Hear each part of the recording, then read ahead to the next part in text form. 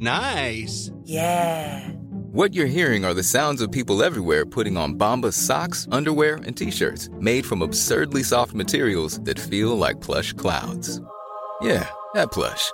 And the best part? For every item you purchase, Bombas donates another to someone facing homelessness. Bombas. Big comfort for everyone. Go to bombas.com/ACAST and use code ACAST for 20% off your first purchase. That's bombas.com/ACAST. Code ACAST.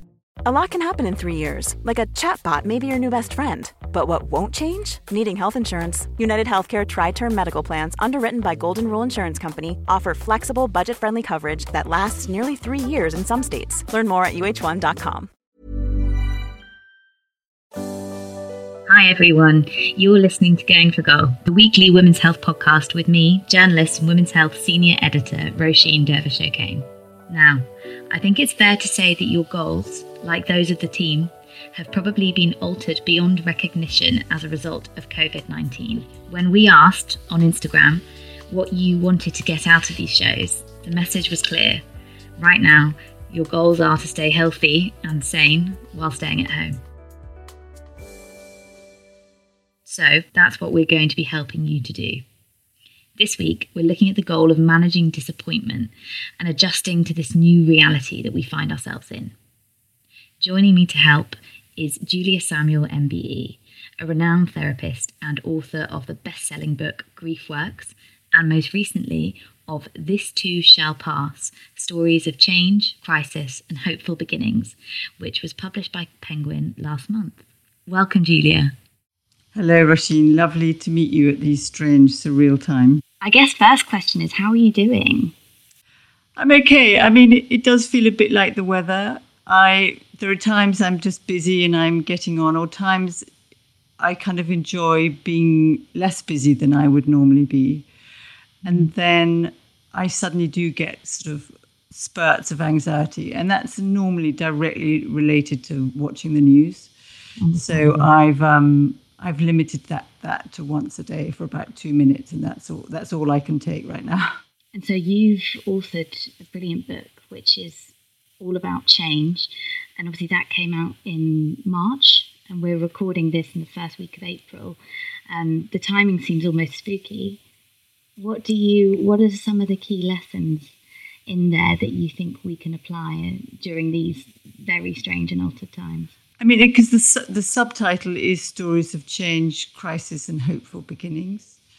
And I guess the first message is that whether we want it or not, life is change, that there will always be change that happens to us either developmentally as we age or through events that we choose or events that we don't choose. So it might be a health diagnosis or committing to a relationship or marriage, but there will always be change. And the research is robust. Those that resist and block change have less joy and less success in life and find change harder.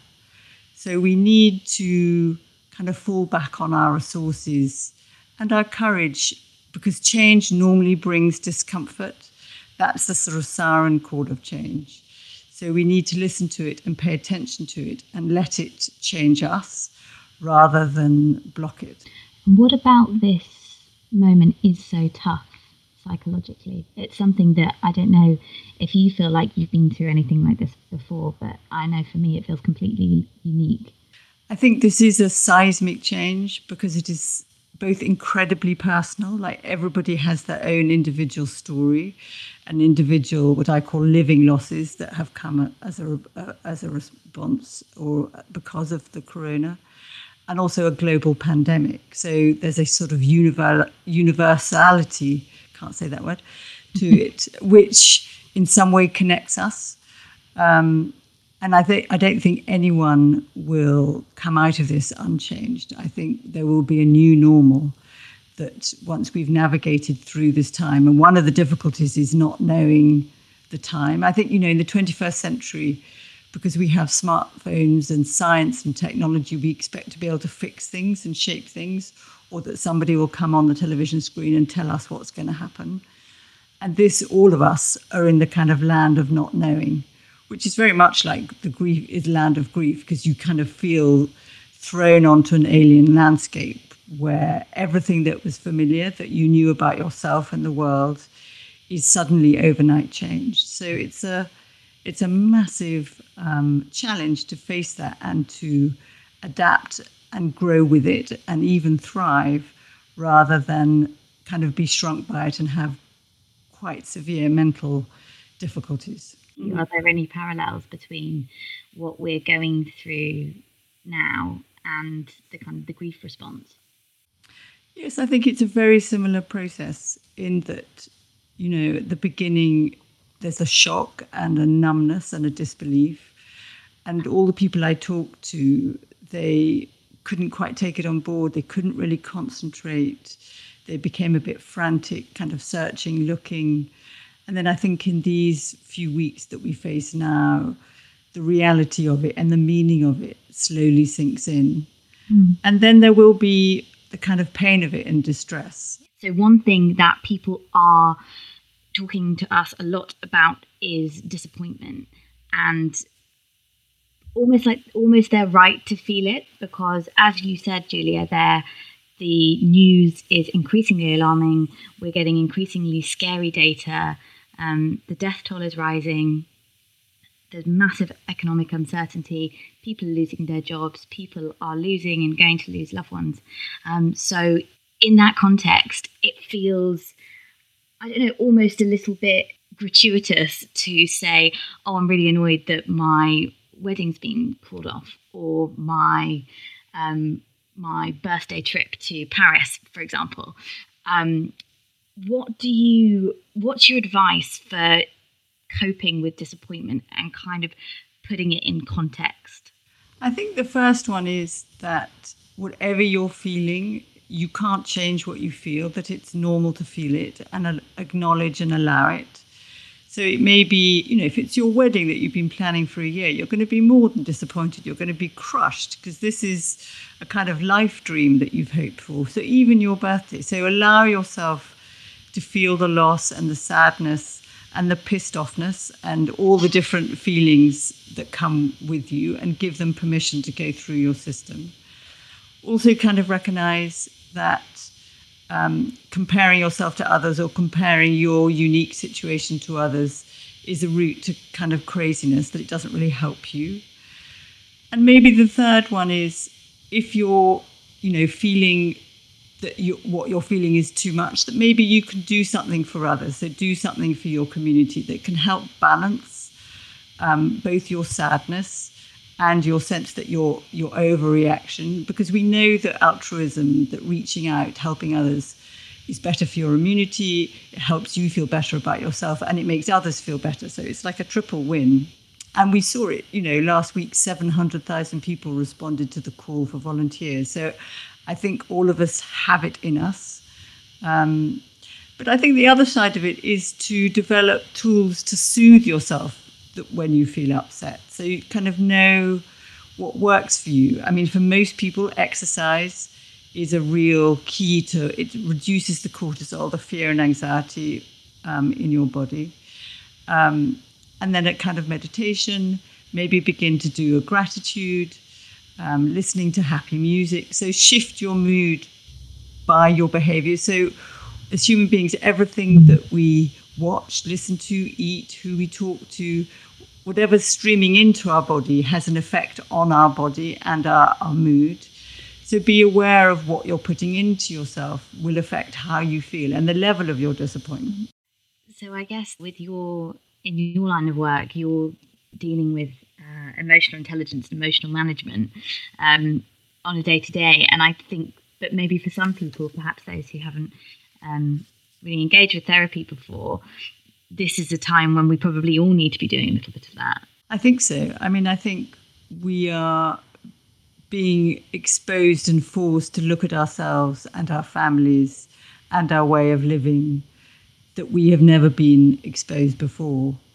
And that is a stress and anxiety provoking.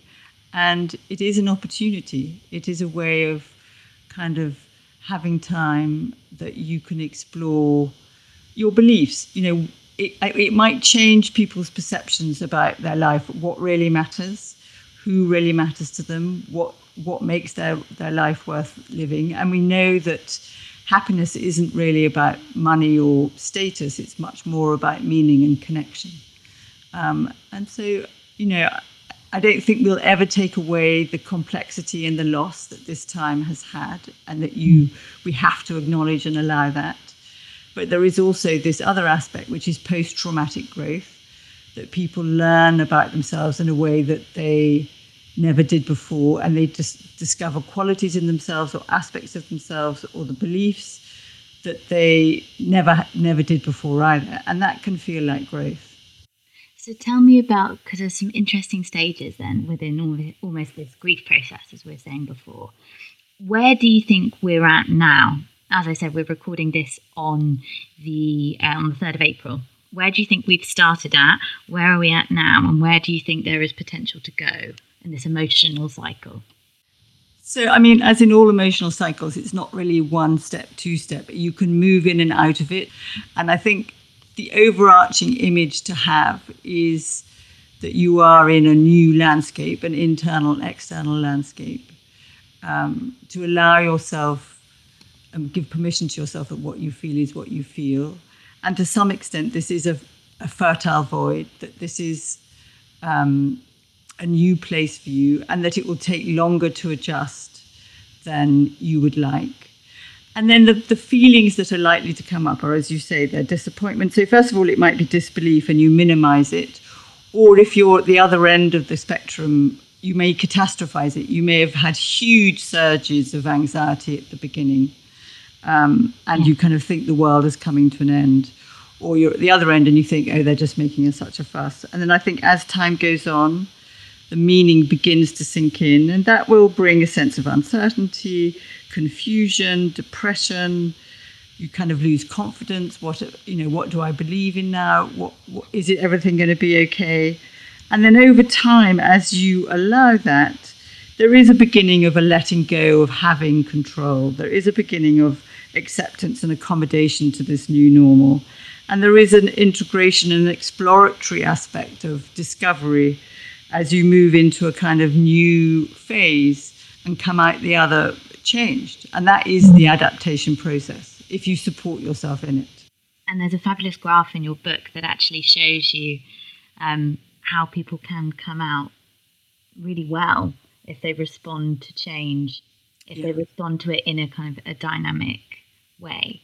What do you imagine for yourself? So what are you kind of fearful of? What do you think will support you? Because I think the most personal is the most universal. Oh, interesting. I think I'm missing like pleasantries. Yeah. I'm missing my friends, colleagues. I miss my office, which I never thought I'd say. I never really thought I was that much of a routine person. And sometimes it's only once you've had that taken away that you realise how much you miss it. I am struggling with, I think it's the lack of certainty more than anything.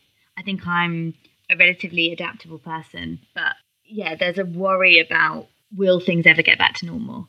So if I talk to that, if I was your therapist, I would say create a new structure, a flexible one. I mean, not a police state, but create new habits for this new normal that you're in.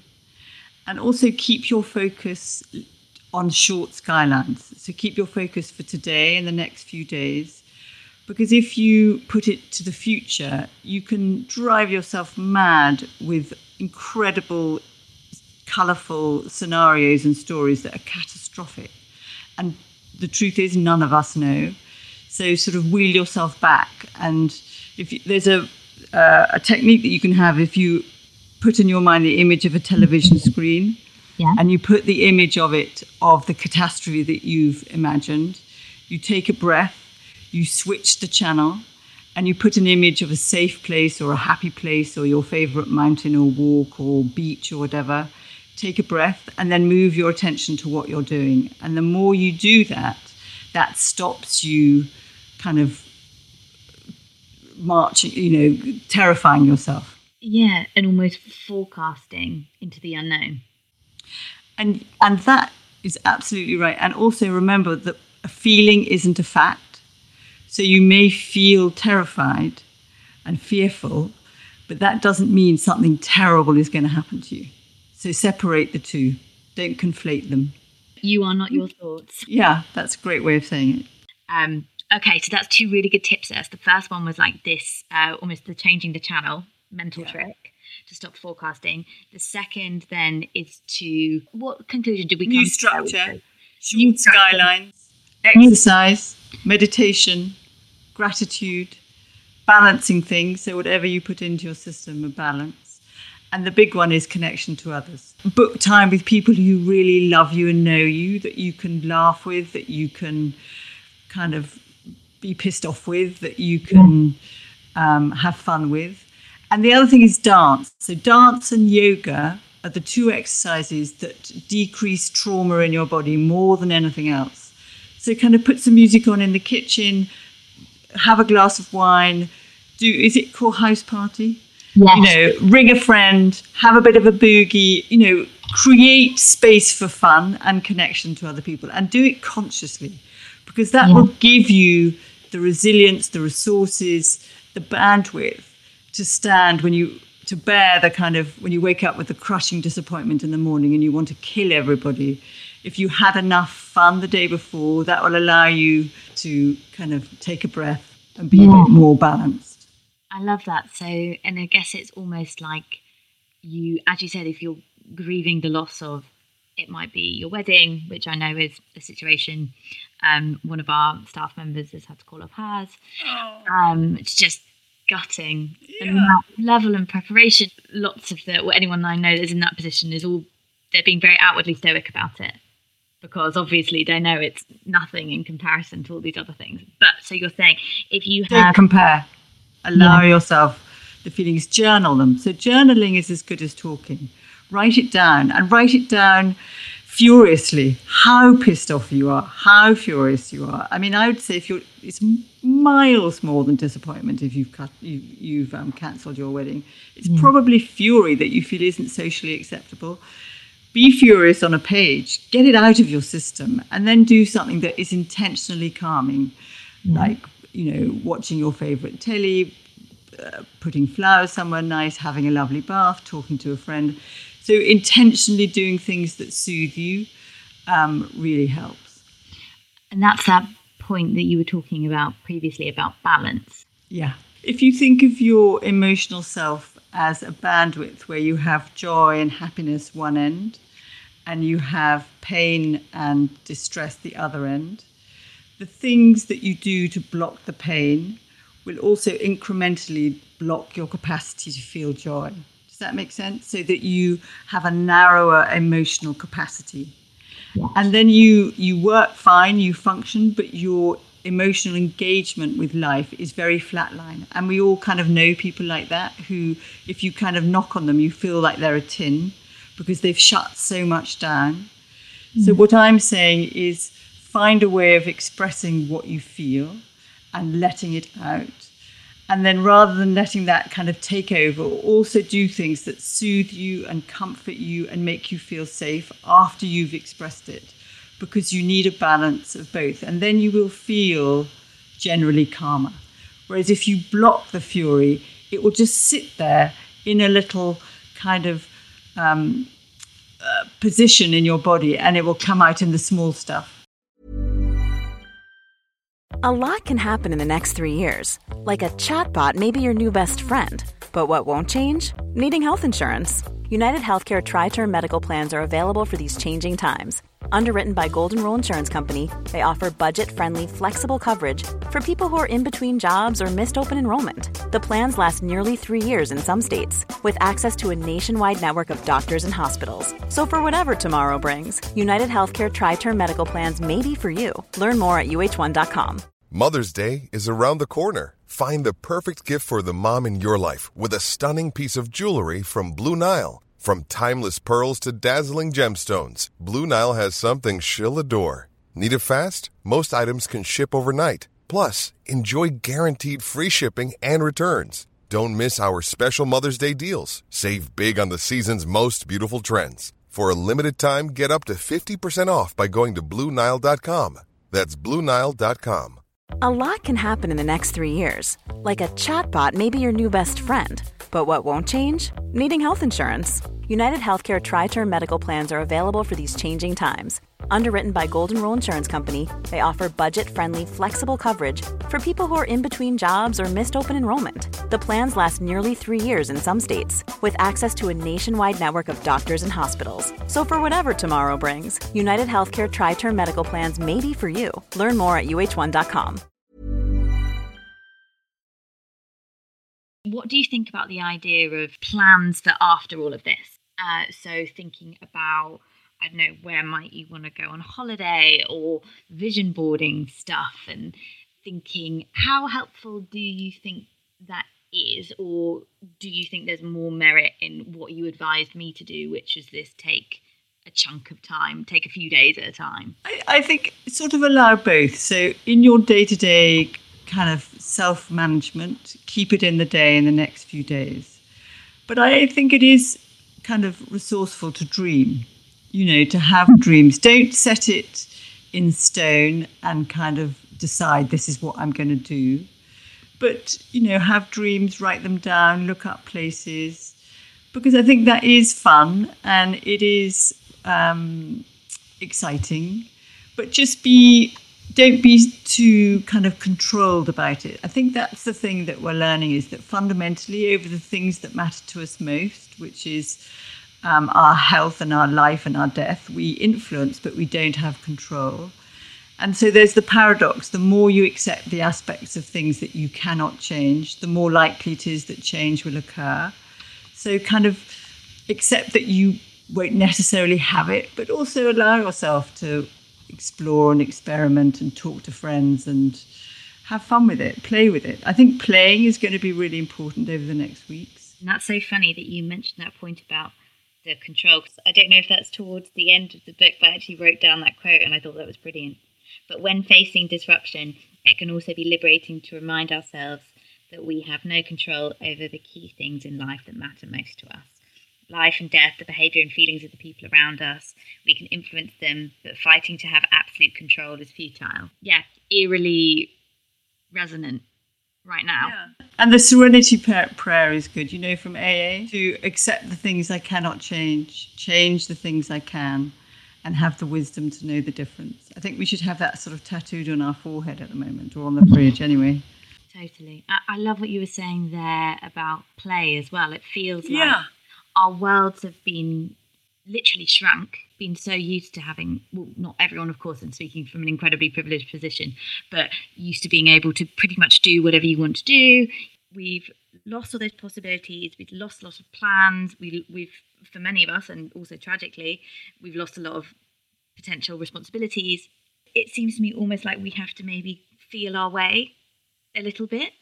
So in thinking what makes us happy now, whether that is intimacy with a partner, or dancing with a glass of wine, or letting ourselves just feel completely gutted and write a really long and extended and sweary diary entry. Would you agree that's something that we could all be thinking about right now? Yeah, it's a real loss. We can't deny it. And through that, we might discover aspects of ourselves we'd never choose to discover from this kind of event, but we might discover aspects of ourselves, of life, that will feel like growth, and that we do need hope for that. And I think hope is an intention. It isn't just luck. And it's an attitude. And to have a growthful mindset, I think, is also an attitude. And that isn't about being perfect. It's like recognizing our complete imperfections and all of that. But I think the big message I've seen from everybody is about community and connection, that people have been the best of themselves in some ways, and what really matters. And I think that, I hope that we learn something from that is meaningful. Absolutely. And as we said then at the start, and something that I know I've been wrestling with, and lots of my friends and colleagues and stuff have been wrestling with, is this sense of I don't really deserve to feel sad because everything's fine for me. The best way then, rather than trying to force that feeling of being a bit gutted down, the best thing that you can do is allow yourself to respond to that emotionally, but then actually do something for other people. Do something for the other people that you feel so dreadful for, whether it's joining the volunteer force or donating stuff to a food bank, or can it even, I guess it's just even within your own even within your own community and your own family, isn't it? In your street, knock on the door or put a note through the door of the people in your street saying, I live in number 24. This is my email. If you're socially isolating and you can't get out, let me know, and I'll get your food when I get mine. And those can be lovely small acts of kindness that don't really put you out, but mean a lot. Before we go, if there is one tip that you would want listeners to take away, what would it be? I think it would be to be self-compassionate and compassionate to others, that kindness is contagious, and that's probably what we need right now. Okay, Julia, thank you so much for coming on. Totally my pleasure. And thanks all of you for listening. Now, before I go, I have to tell you about a brilliant offer that's currently running on Women's Health magazine. You can now have it sent direct to your door, priced at just £6 for 6 issues. That's a massive saving of 76% on carefully curated, award-winning journalism on everything from health and wellness to nutrition and beauty. All you need to do is go to hurstmagazines.co.uk. As ever, if you like this episode, do rate and leave us a review on Apple Podcasts, as it really helps other people find the show. I'll be back next week with another episode to help you stay healthy while staying home. Until then, take care, everyone.